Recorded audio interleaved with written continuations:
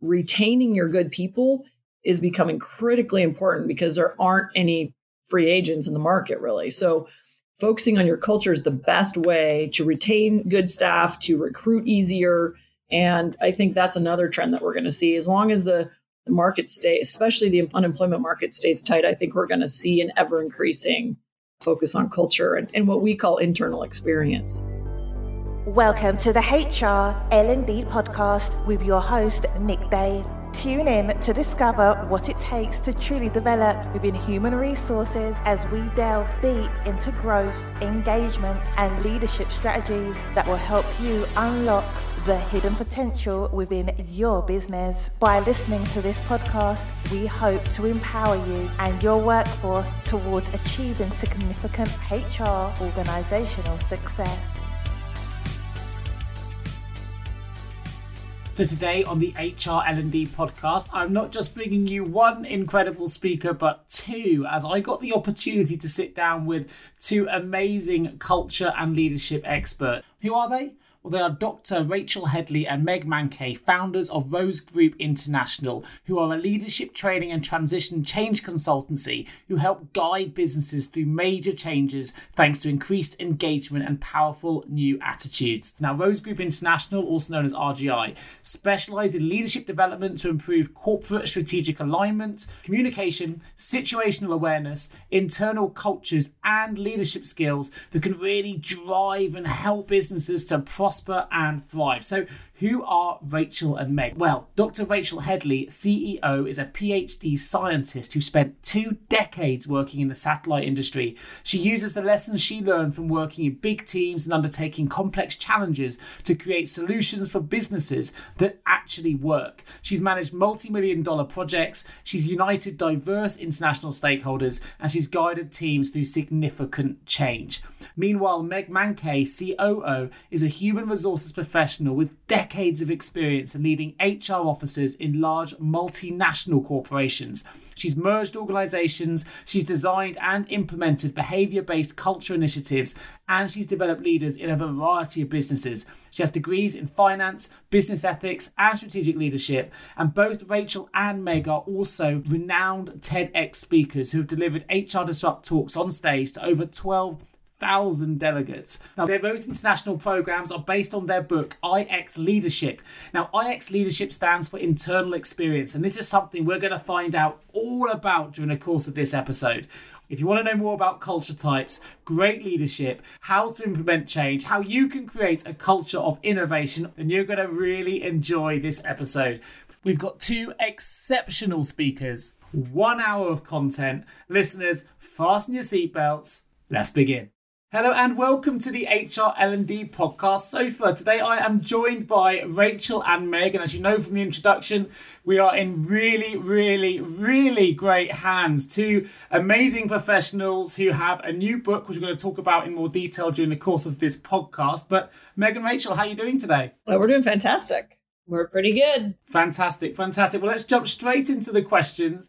5 quick questions. Understanding where we are to know where we are going. You obviously both have very incredibly impressive yet diverse backgrounds. Meg, I understand you're a ranch kid from western South Dakota, where I know you still put in a hard day's work at the family place. And Rachel, you rose through the ranks at a global satellite mission, from intern to satellite scientist to operational science officer. So I'd love it if you could just give our listeners a little bit of a flavour of how these, I guess, early beginnings have led you to forming the Rose Group International together and also the IX Leadership Framework. Why don't you start, Meg? Yeah, okay. Well, I would say being horseback at 5 years old taught me a lot. That bathroom breaks are few and far between, so take advantage of them. And how to be perseverant. And I carried that through all of my career in transportation and logistics, and then into hospitality and eventually into mining, where I was an HR manager at a gold mine. And it was that job that I was working at when Rachel and I started to put our respective energies together and set out to change the world and the way work gets done and the way people are treated at work.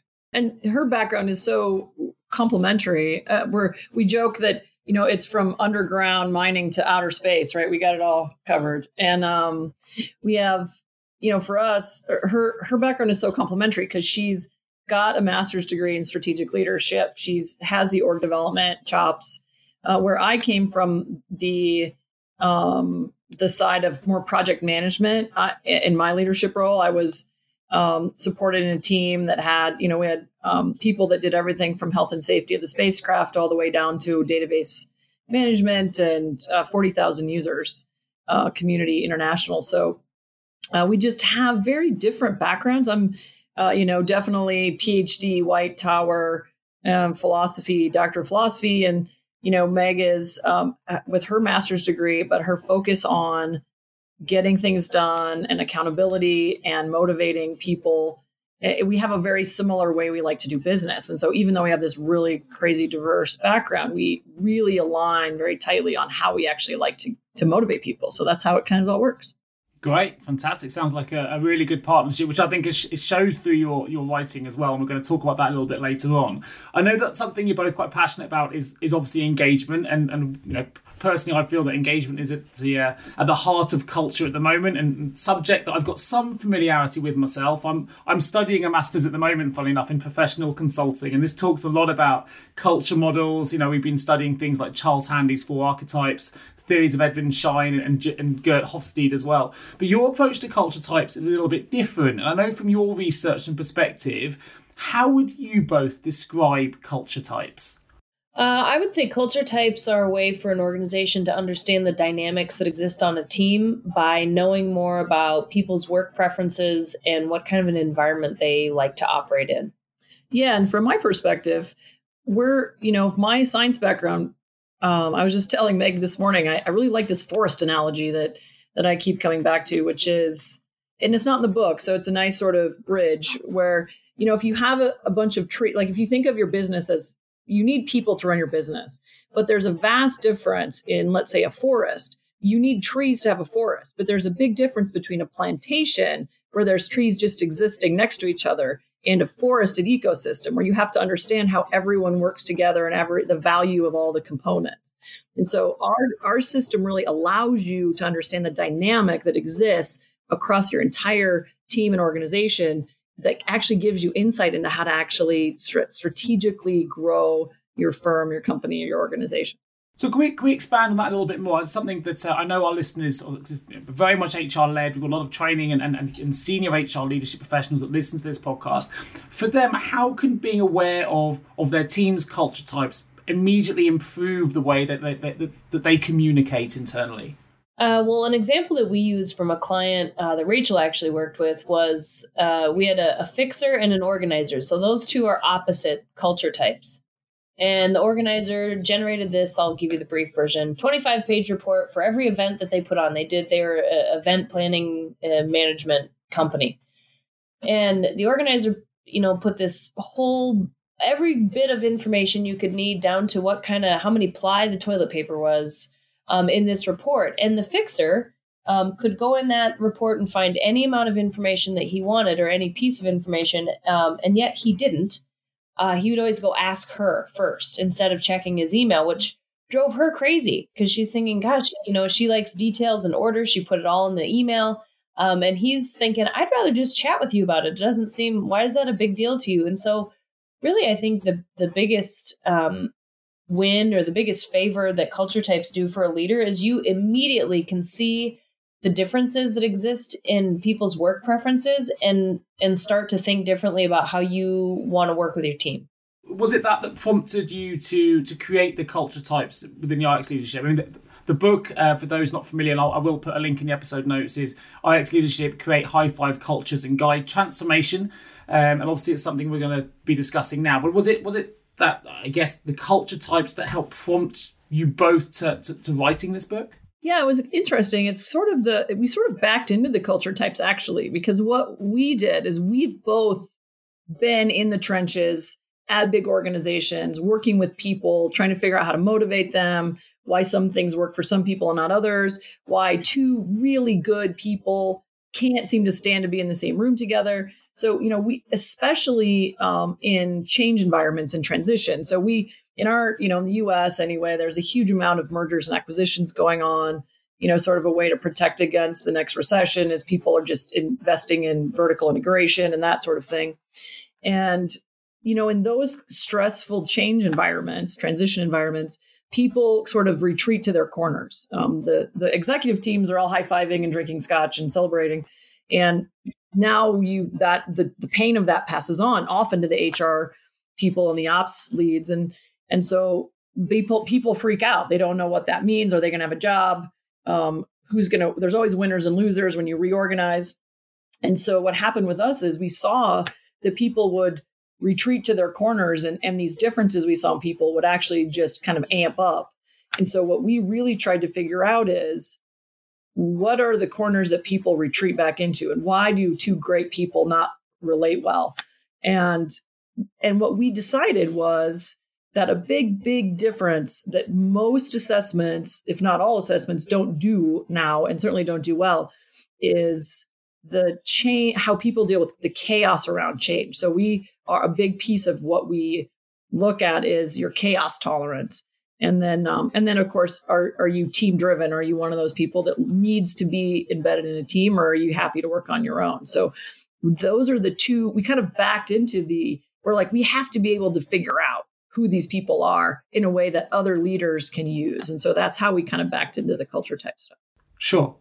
And have you found then, as you said, you've got some of those team building based people, if you like, and you've obviously identified some of the corners that people like to retreat to.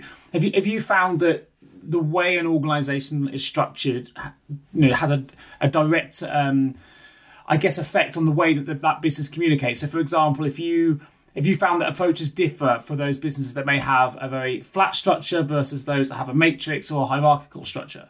I don't know if we've seen too much of a difference based on flat structures versus a more varied structure. But I would say the leader's culture type can definitely have an effect on maybe who, like hires like, they say.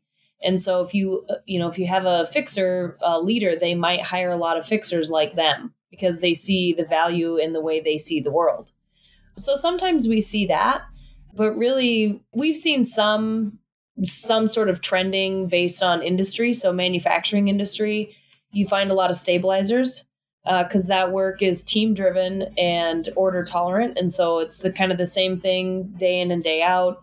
And the guy in front of me and the lady behind me all have to do their job well, or I don't perform well. So stabilizers are drawn to that kind of work. So by industry, we've seen some trends, but I would say we haven't seen any specific trends based on org structure in any certain case. We talked about fixers and stabilizers. What are the key culture types that you have both defined then for those listening to this to try and understand? I can sort of get an understanding of what those two individuals might look like. What are the other ones that you've discovered that you've termed under either a fixer, stabilizer, or any other culture types that you've found? Yeah, so for me, it's easier to sort of describe visually because that's how we walk through it. So if you can imagine a quadrant, a simple scatter plot, I guess, a graph with 4 areas. The top of that graph is a chaos, and the bottom of that graph is order. And so we have at the top half of that graph are fixers, and those are team driven. And then we have independents, and they're self-driven. So those are our 2 chaos types. And then on the bottom half of that graph on the left side is stabilizers who are order tolerant and team driven. And then on the other side are organizers who are order tolerant and self-driven. So those are the 4. And what we do is we create a quantitative result. So you don't just get like, I'm a fixer, but we actually plot a point on that graph. And so I know exactly how, if I'm more chaos tolerant or more team driven or more or less than Meg is. And so it's not just a broad category. It's a very specific relative result that you can look at your team in a more comprehensive way. Sure, that makes sense. And if you found as well, and in the UK would say something like, when it comes to soccer, would say, 11 David Beckhams wouldn't necessarily make a great football team because, you need individuals, you need differences in the way that in your playing style, for example. So as good as he may be on his own, actually you need a different harmony of individuals as a team to make that team successful. If you found it the same with culture types, you really do need a blend of those four to create organizational success, or have you found that it can be leveraged one way or another where certain individuals result in different success stories? Well, we actually talk more about the kind of work that needs to be done as opposed to in order to determine what's the proper makeup of a team. But I would say even before that, because we work with a lot of teams that are already there, they're already structured, they already have who they have. And we do not come in and say, oh, well, gosh, you're fixer heavy. So, what's your bottom three performers on the fixer side? And then let's hire three stabilizers.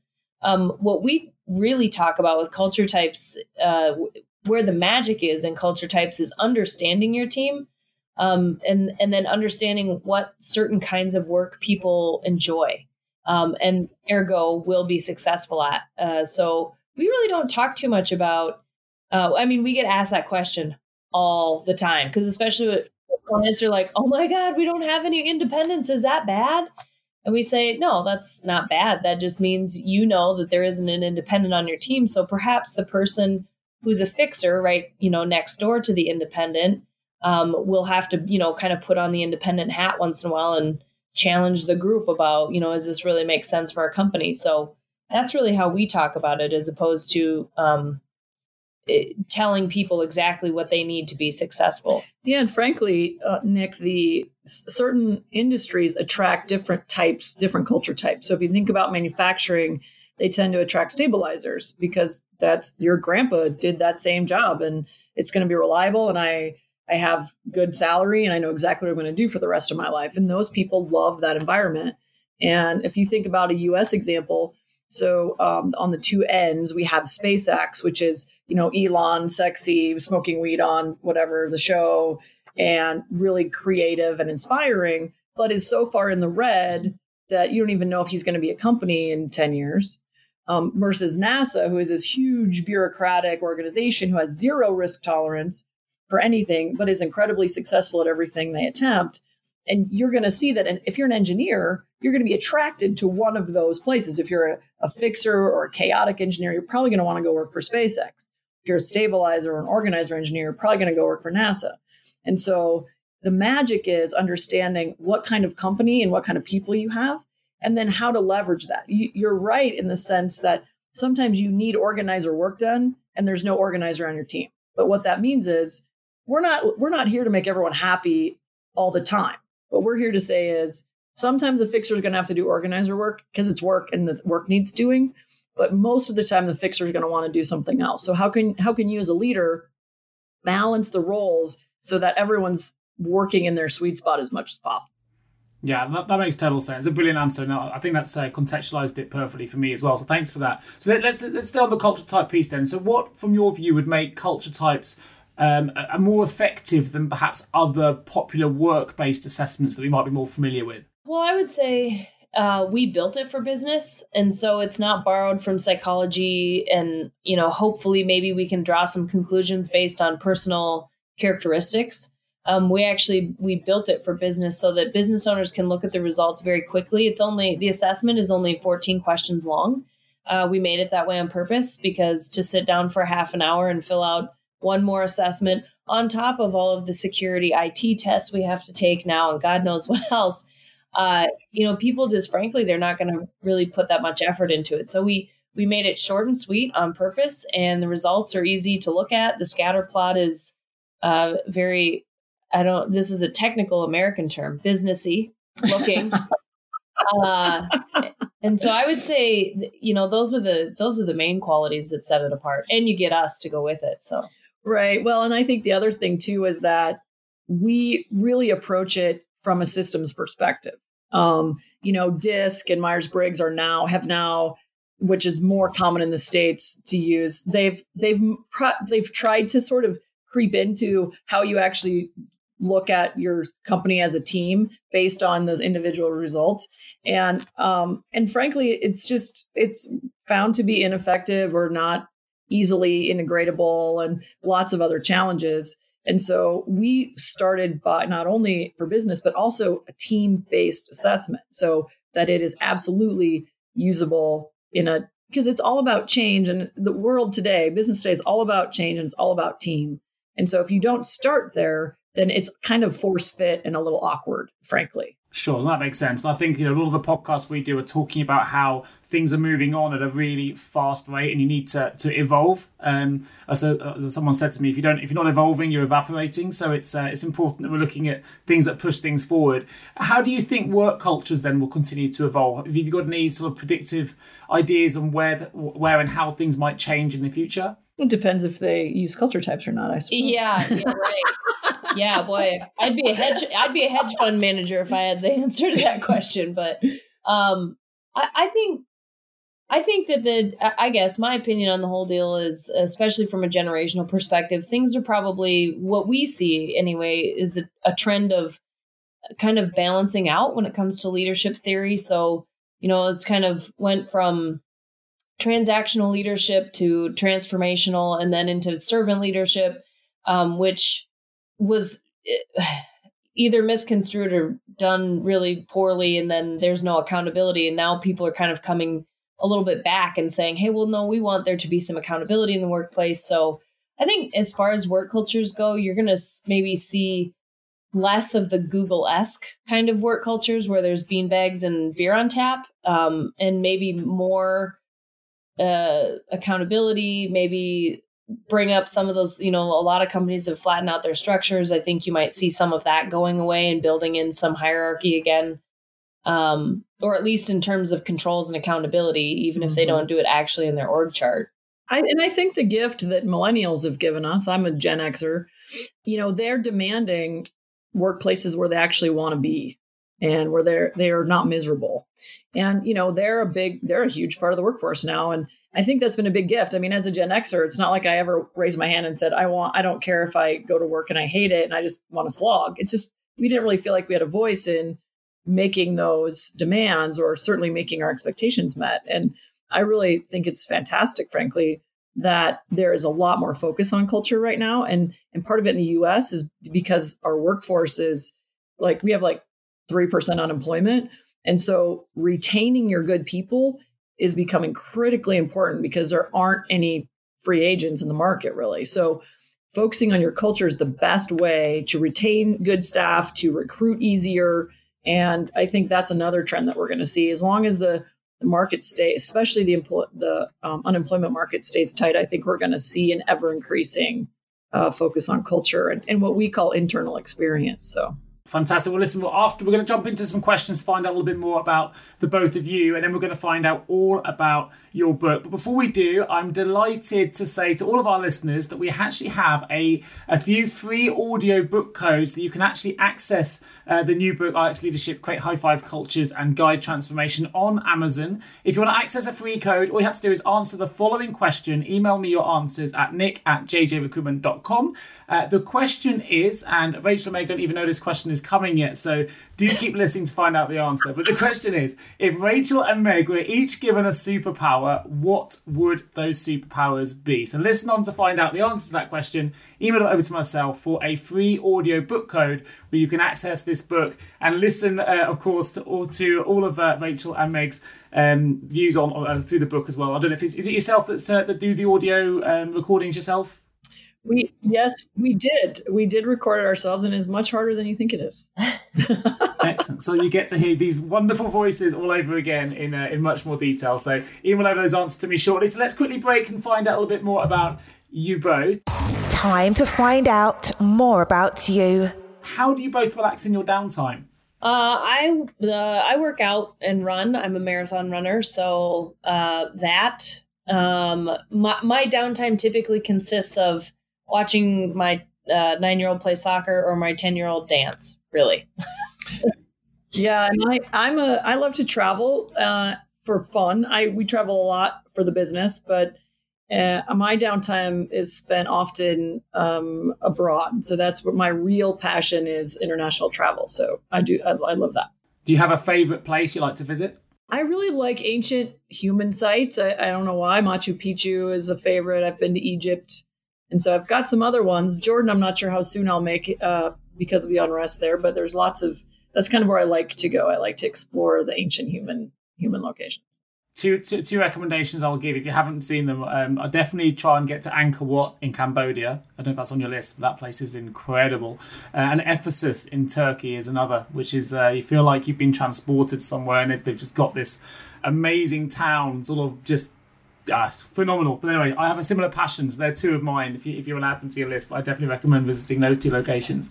For you both, who have been the biggest sort of influences on your individual careers to date? Mine would be first my parents. My parents both encouraged me to do, well, really whatever I wanted to, and they never let off the gas pedal on that deal. So here we are.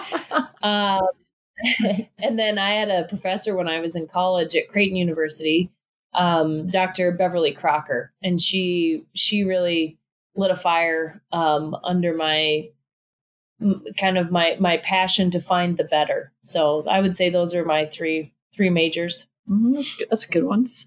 I too love, my folks are incredibly supportive. Although my dad wanted me to be a pharmacist. So sorry, Dad. But honestly, for my career, besides being set up with, a home environment that was really supportive of education, my mom has a PhD. My dad hates reading though. So, it's a good balance.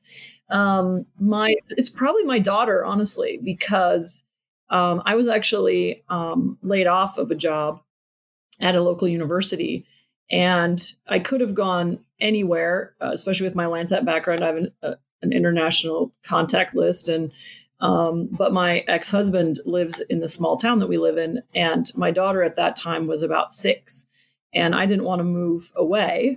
And have to have her try to split time between two very different places. So I decided to stay in Spearfish, in this little mountain town that we live in. And I decided to stay here and make whatever work from here. And that's sort of how I got into consulting and traveling, but having my home here. So, strangely, she's been one of the most critical people in my career, especially in the last 11 years. Anyway. Great. Excellent. So we're going to get to that question now, which allows people to make notes so they can email in to me at nick@jjrecruitment.com to get their free audio codes for your audio book. If either of you, or both of you rather, if you could be given any superpower, what would it be and why?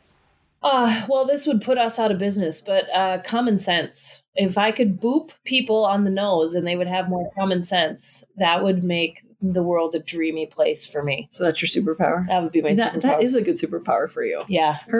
She's it's definitely a new one for the podcast. Right. She's a no excuses accountability guru. So she's definitely, I can see that about you. Yeah. Mine is also, I guess yours is pretty selfish too, in that sense, but telekinesis for sure. If I could magic myself to all the places I travel instead of dealing with a commercial aircraft or airlines, that would be amazing. So I would love to just have a little, Star Trek beam me up, Scotty pad, and it would send me to wherever. That would be fantastic.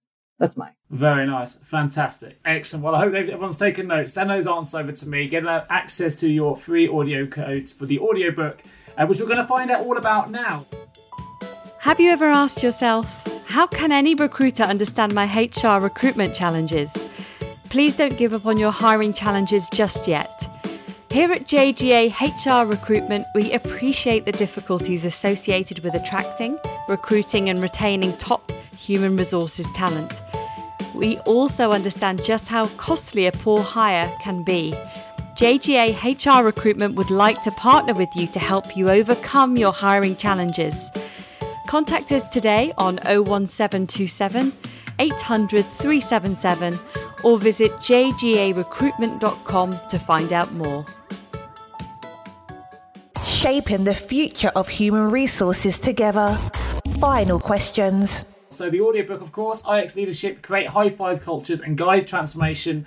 That is available on audiobook on Amazon. I will put a link in the episode notes, or you can access the code completely free if you email me those answers to my email address. So, Rachel and Meg, your book, It's been called brutally honest, incredibly practical, and refreshingly hopeful. It tackles the idea that corporate success is hampered by the failure to create an internal experience, which you obviously shortened to IX, that keeps the best people, enables true innovation and creativity, and implements change quickly and effectively. So, with that in mind, what should businesses be doing to improve the internal experience? Well, I would say from an executive level, the first thing that we really talk about with our potential clients is decide you want to know. Because there has to be buy-in from the very top. That's something that hasn't really changed over the years. And so, a lot of times, an analogy I've been using a lot lately is organizations want to be like a German Shepherd. They want to be, very well-trained, very disciplined, sharp-looking, but they want to put in the work of, say, like a black lab, a Labrador, which is, kind of chaotic and ridiculous, doesn't pay attention, slobbering mess. So I think the first rules of engagement for changing your culture, improving your culture are decide you want to know what people say isn't great about your organization, and then decide you're ready to do something about it. Yeah, I like that, especially the slobbery dog analogy. I'm totally using that. Yeah. The other thing for me is actually understand where you are in the context of the market in a different way, in the way of the kind of work you're doing and in the way of where you want to grow, in that same sort of SpaceX versus NASA sort of analogy. If you're recruiting, if the kind of company you are is, we have a friend who runs a professional CEO network, and he always says that they're building the plane as they're flying it. And so that's clearly a very chaotic work environment. And so you're going to attract those people to you. The hard thing about that is someone's going to actually have to be order tolerant in that organization to actually make sure that the things are getting done the way they need to get done. And so it's really understanding the kind of people that you have and the kind of people you're going to attract and who will actually help you achieve your goals. And so almost in every, for the change management professionals out there, the first thing every change management process tells you is understand your people. And it's kind of the same way. If you don't know who you have, then you have no idea how to actually motivate them, create structure that resonates with them, and how to actually help them be productive and effective for your organization. Sure. And I have to say, as an HR recruiter, we've seen a real shift in what businesses are trying to achieve, but not necessarily with better either financial or recruitment results. So, for example, particularly in London, there's been a lot of businesses wanting to move into becoming more, I'll put this, more Google-esque or Facebook-esque. Everyone wants these rooms where they can relax and there's no real hours of work you can change, or the 4-day week, or, real trends. Even some recruitment owners that I know have moved their businesses to agile working 4-day week only environments to attract different people to their businesses.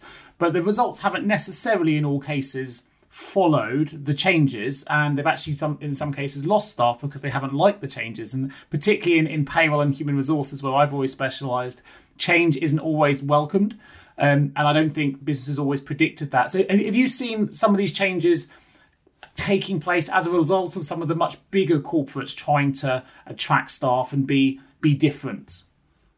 It's so cool because it's sad that you're seeing a lack of performance in some areas.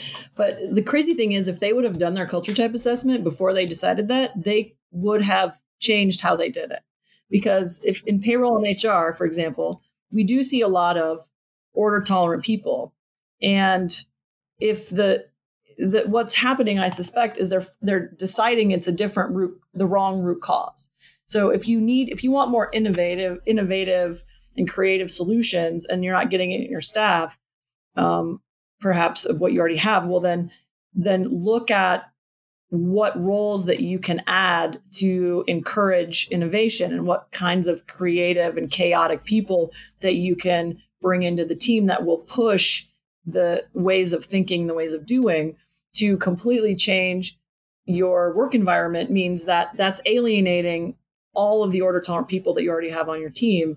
And so the beautiful thing about that example is that if they would have done their culture type assessment, they may have made different decisions and had a lot more successful results.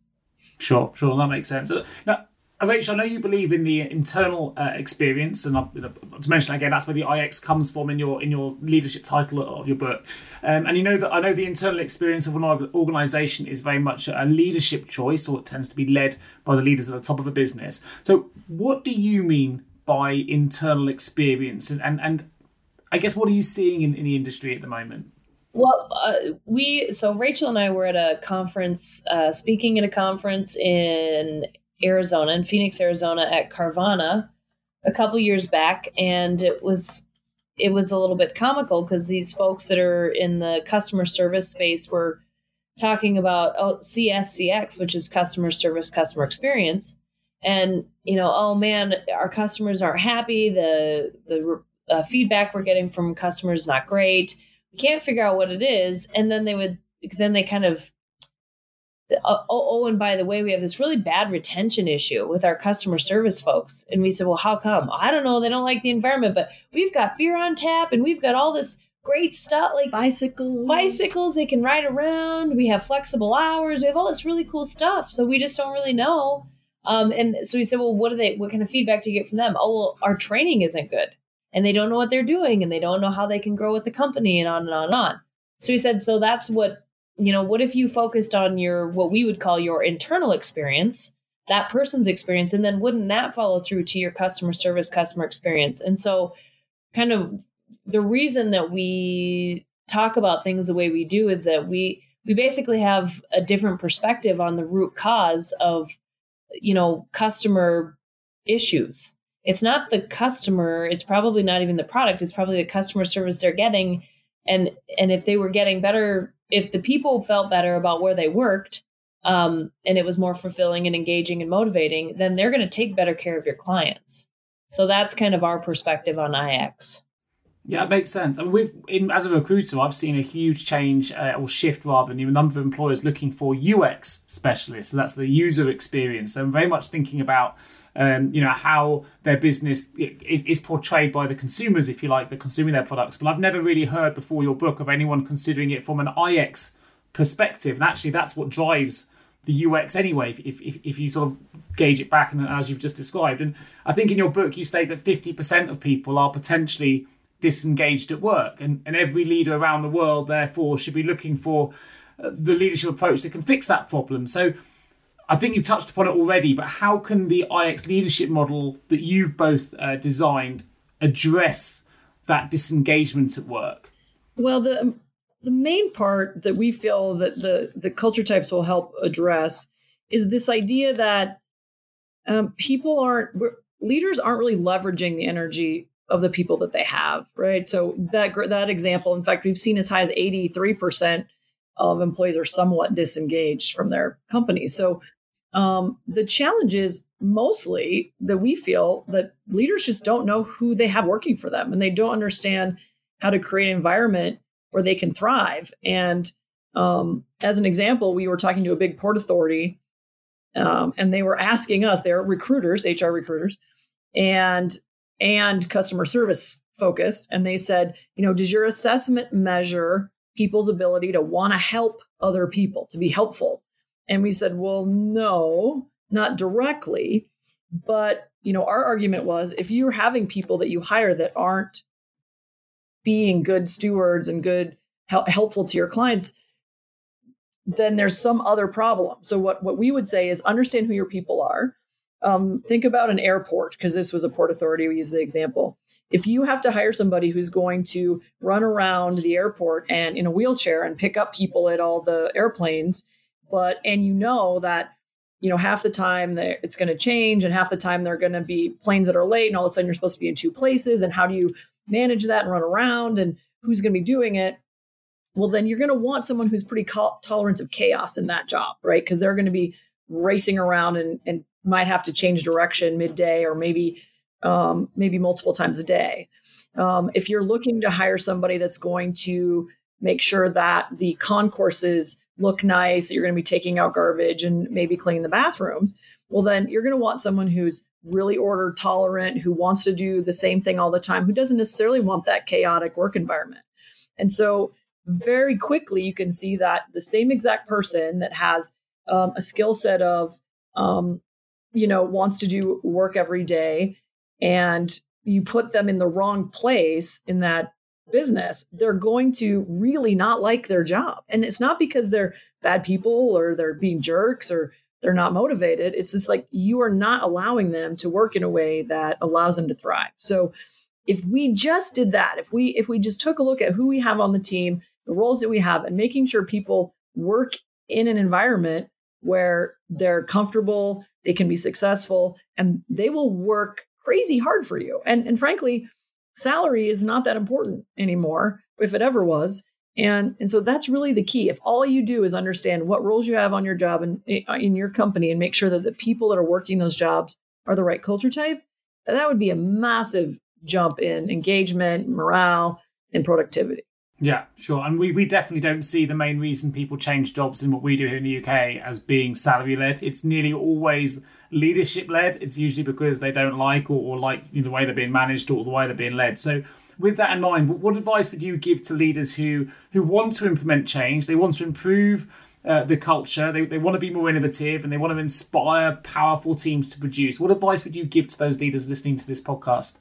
Well, the first thing I would say is read our book, because that's going to help a lot. And then I would say culture type people, so you understand who you've got working on your teams. Rachel's right. It's all about, we talk about empathy and accountability as a strategy.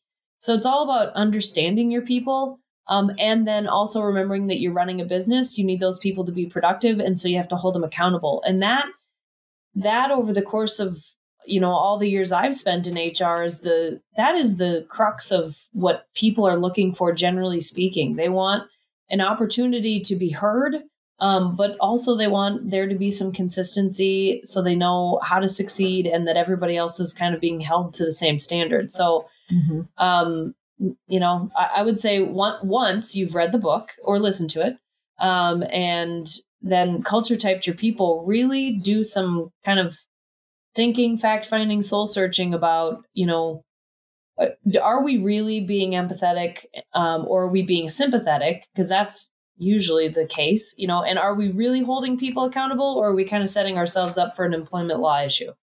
Yeah. And frankly, one of the things that I think is important to realize for leaders is that I love Meg's example of holding everyone to a standard, because of course, your IX, your culture is the worst behavior that you allow. And I just feel like the consistency and it is so important, and the accountability, because what happens for leadership is you give away your power and authority when you don't hold people accountable. So if you have staff that are coming in late or they're not delivering on time and there is no consequence or there's no expected level of delivery, then you're allowing them to decide what your company is going to be. And so it's imperative for leaders today who want to craft the kind of organization that they envision to make sure that they create and hold that level of accountability, because if they don't, you're giving away your authority to the worst people in your organization. Sure. I love that. And I think that's really crystallized your views in my head. Now, that's given me a really good visual. I think I've probably found that as a manager of my own recruitment firm, that sometimes maybe I should hold people to account a little bit more than sometimes I do. My staff might be listening to this, but they'll know what I mean. But sometimes you feel like you're letting them off, and you really shouldn't be. And sometimes you do set a standard, because it's very hard to discipline the next person to do something if you've let it go 2 or 3 times before. So I personally have definitely fallen foul of that practice, and it's something that I'm definitely need to work on myself. But so let's say someone listens to your book, they've read your book. Do you think in the future that you might be setting a blueprint for how businesses might structure themselves in the future, in the sense that they might actually become IX specialists within an HR department who, rather than just leave all the accountability with the current line managers for the internal experience, they may actually be internal experience professionals who their full-time role is to try and look at cultural alignment, try and look at how they can improve the experience. As you say, not just get bicycles because they're cool and funky, if that's not what the staff actually want, if it's the training that's letting them down. Do you think that in the future we might see some of these roles start to exist within businesses and grow from that side? Because the way you've both discussed it, for me, it kind of makes sense that might be a good development and innovation for businesses to start bringing in, rather than relying on product to keep people happy, actually get a person in to listen to them as a full-time role to really improve that internal experience. Yeah, we actually have our material all in a learning management system online, and we do have some clients who have done just that. They've decided that, you know what, this is really important, and so they put one of their HR generalists through the training so that she could then, they had us culture type all their folks, and we did the consulting work.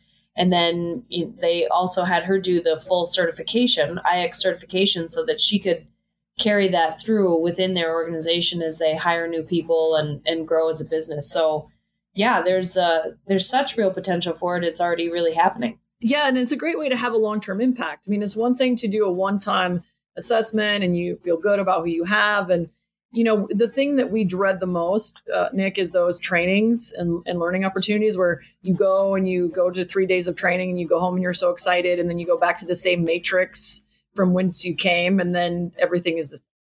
And so this is really a strategy that we have to make sure that it's a continually applied process, that it's not a one and done. The worst thing we want to do is feel like we're wasting people's time and money. And so that's a really exciting way for us to have a long-term impact and really actually affect change in organizations. Because as you know, it takes more than 3 days. So.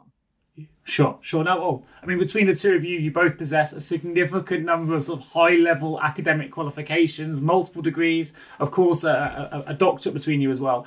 Do you think a good academic foundation is important when it comes to developing strong leaders, or in particular when it comes to developing influence? No. Cool. I mean, good job getting your master's degree, Nick. We love that. Yeah, no, that's all right. Don't worry. I have a PhD, I get it. No, I mean, we have absolutely, we're of the opinion that it absolutely doesn't matter what your credentials are on paper. I think that it depends on, I suppose, what level you are in the organization. I mean, even for our business, not that I wouldn't look at someone who wasn't quote unquote qualified on paper to be our CFO, but it would certainly give me more comfort to know that, maybe they have a finance degree or at least some sort of business admin degree. But I think where it really matters within an organization is, those frontline supervisors who are kind of the voice box or mouthpiece for the company to the employees and then out to the community. They don't, a lot of times they're just promoted because they've got really great chops and whatever technical skill they have, but they're not trained to be a leader. So all the things that they've learned in their whole career don't matter when it comes down to being a leader. So I think in terms of like actual good leadership, no, education is zero important. As a matter of fact, being book smart kind of can destroy you a little bit. I don't know what you're talking about. Yeah. But, we also know, like, my partner in life runs his own company, and he had 4 years of military service in the Air Force, and he's highly successful, cares about his people, has grown his company. And so that has nothing to, now he is hamstrung in some ways because he didn't know what a spreadsheet was before we started dating, but he was keeping track on 3 notebooks. And I was like, what is this system you have? But so he's hamstrung in some ways that way, but at the other way, he's constantly learning. And so it's really your attitude about constant learning. There's always something new. Just because you don't learn that in, at a university doesn't mean that there's not opportunities for you to learn the things that you need. So we're real advocates of, I don't know if we're anti-degree, because clearly we have our degrees, but we really believe that degrees do not equal leadership capability, I guess. Sure. No, I think you've articulated that really clearly. And that's actually some of the reasons you've touched upon, of the reasons I'm doing the Masters myself. It's sometimes an internal credibility piece to tell myself that I can do some of the work that I've got ahead of me and go in with a little bit more confidence. It's very much a personal thing rather than an external reasoning for undertaking it. So I think that really helped, and that was good. Well, listen, last question before we enter the HR L&D Vault. In your book, IX Leadership, it contains tools and perspectives, not just for navigating corporate cultures, but also to improve self-awareness. So I wondered if you could both sum up your key objectives for the book. What would they be, and what tools can people picking up the book tomorrow, what kind of tools can they take away from the book if they were to read it cover to cover that can really, I guess, help them to become better leaders and to really improve the internal experience for their employees? I would say the middle part of the book it's all about change and understanding how people are going through change, especially based on their culture type. So I think that one of the major aha moments most people have when they read the book is to understand or to have an explanation about what happens during change. And they're like, oh, that's why that person does that thing that I think is so weird. So I think reading that middle section and understanding that people see change differently, that's really helpful. And then the last section of the book is a lot of tips and tricks about just how do you engage with people on a daily basis, knowing that they're different than you and all the things you've learned in the first two sections. So I guess my major objective for anybody reading it would be to understand that you have to give people a little bit of grace and ask a lot of questions so that you feel comfortable that they are holding themselves accountable. And then if they're not, you have to figure out what you're going to do about it. Any particular tips you could give someone to take away now if they're listening to this? There's one tip I can give before that I can get your listeners to take away and potentially implement straight away in the way that they either speak to employees or the way that they're handling change. Is there a tip you can share? Yeah, I think that the tip that we talk about the most probably is that when you're having conflict with someone, it's not about you.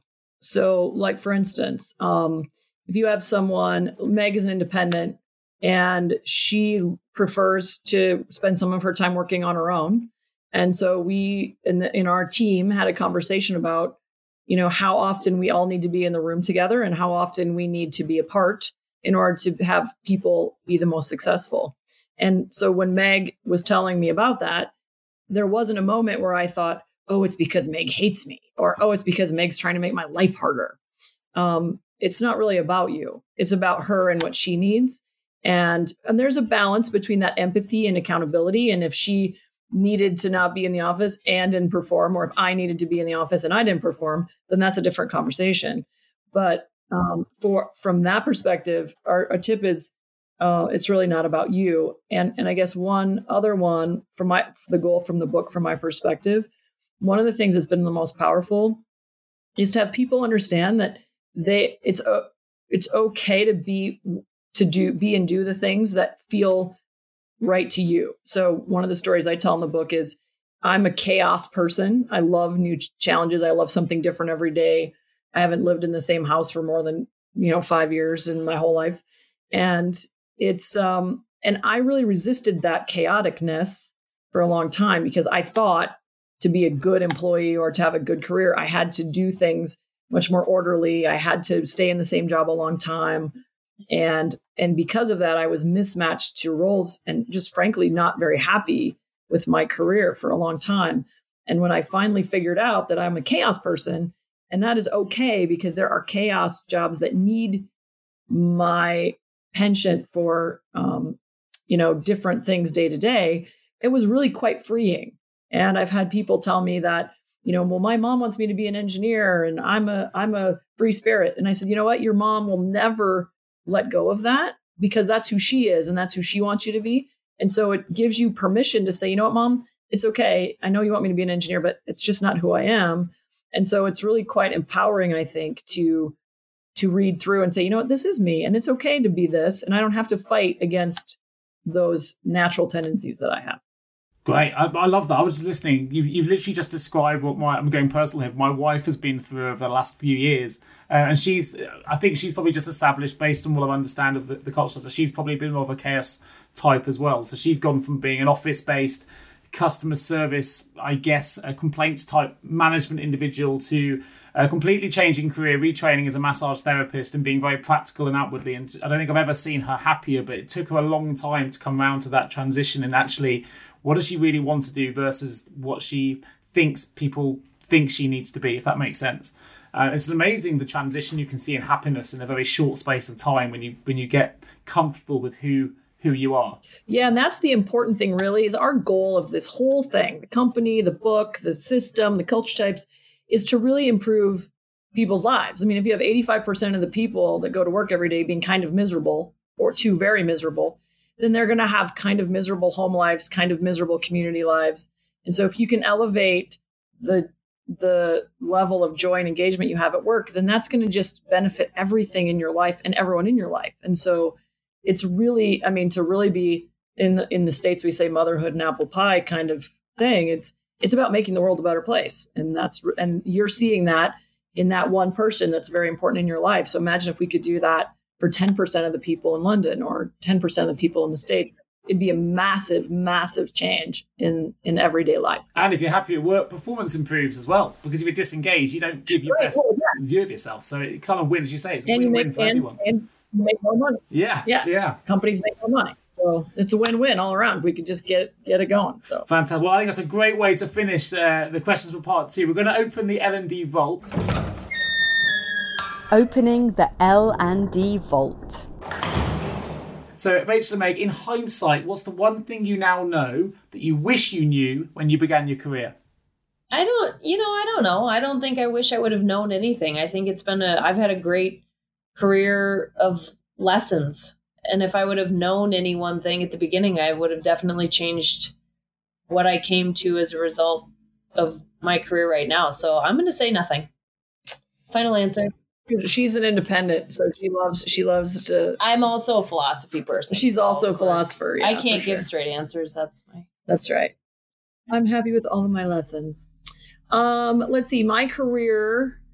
I wish I would have known I was a fixer a long time ago, because I think I would have leaned in and done more differently. But again, to Meg's point, man, I got to stand on top of a rocket 2 days before it launched into low Earth orbit. So that probably would not have happened if I had a different path. So that's pretty epic.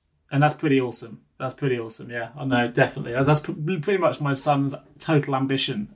So yeah, that's pretty epic. What's the one common myth you often hear in the workplace in relation to leadership, and can you debunk it? Well, I would say the one that we see the most often, I don't know if anybody admits to it, but the one we see the most often is that people want more flexibility. And in some ways that might be true, but what we give up when we allow too much flexibility is our consistency as a business. And so business folks are not very good at seeing that. And so a lot of times a lot more flexibility leads to a lot less consistency, which leads to less accountability, which leads to employment law issues. Employment law. She's a guru about that. My favorite myth is change is hard. Because change is only hard because companies make it hard. Change is actually really fun. And if you can think of change that you've decided on, change that maybe it's from primary school to university, maybe it's starting a new job that you chose, getting married, buying a new car, getting a pet, list of things. Those are very stressful in a lot of ways, but at the end of the day, they're really fun. And at some point, you're just thrilled with the opportunity. And that is the same feeling that you could have at work if leadership managed change well. And so that's really the biggest myth that I like to kill. Fantastic. Excellent. Well, the last question in the L&D vault, I'm going to give you the first part of the answer because I'm going to see what else we cover. So number one is, what's the one piece of advice you would give to someone recently appointed to a leadership role who has no prior experience of leadership, assuming that they've already read your book or listened to your book? What's the one piece of advice you would give to them? I would say get to know your people. Get to know your people, write down a list of the ones you know you can trust. And don't fool yourself about who they really are. I would say decide and design the kind of experience you want your people to have. And be very strategic about what that looks like and what kind of actual actionable items and things that you can put into place that allows those things to happen. Fantastic. I think that's a great way to finish this HRLD podcast. So thank you so much for joining me for the questions. Is there any way in particular, any links you'd like to highlight that our listeners can find out more about both of you and the book and your teachings on internal experience in more detail? Useful links, keeping the HR L&D community connected. Well, you can we're pretty active on LinkedIn, although Meg is under duress. So you can find us there. We're very active. And then our website is rosegroupintl.com. And I would just say quickly that Rose Group is after Compass Rose. And so it's we're definitely all about changing direction and having leaders guide their people where they need to go. One last place people can learn more about what we do, if you, for those of you who are listening, if you want to know more, join us on Facebook. IX Ambassador is our closed Facebook group, and we do a live in there every week. So it's free. Yep, and it's free. So that's another good place. Well, I'll definitely make sure that your individual LinkedIn profiles are available in the episode notes. I'll also make sure that the closed Facebook group for IX Ambassadors is available. I'll make sure your website, rosegroupintl.com, is available. I've also put a couple of links in there if people want to find out more about you. You've done some brilliant talks, the HR Disrupt TEDx talks. You've done, obviously, you've got your culture type assessment, so I'll put a link for that in there as well. There's an article which I read, Rachel, in Forbes, which you talk about culture types in more detail, and Meg's done articles in Forbes on toxic teams, and there's loads more. So I'll try and put as many links as possible in the episode notes. Honestly, for my listeners not familiar with Rachel and Meg, if you haven't been convinced over the course of this podcast, go and check out these links, because they are absolute experts in this field, and there's so much content you guys can really absorb here. So please do take a look at the episode notes and look at some of those links and follow them, and hopefully you can learn an awful lot more. And definitely go and find out more about the book, which I'll put a link for. It's available on Amazon. You can get it in audio, you can get it in print, IX Leadership Books. I'll put a link to that as well. And of course, if you want to get your free audiobook code, then please email me at nick@jjrecruitment.com with the answer to this question, which is, if Rachel and Meg were both given superpowers, what would they be? Hopefully you wrote that down earlier on in this podcast. If not, rewind and go back. That kind of leaves me just to say, if you are an HR or L&D professional listening to this podcast and you have a specific HR, HRIS or L&D related vacancy that you need some love and support with, then please do get in touch with me. I would love to help and show you what a great HR recruitment experience can feel like. You can get me directly at nick@jjrecruitment.com or give me a call on 01727 800 377. Thanks for listening, folks. Thank you so much, Rachel. Thank you so much, Meg, for joining me today. It's been an absolute pleasure. I've really, really enjoyed it. Thank you.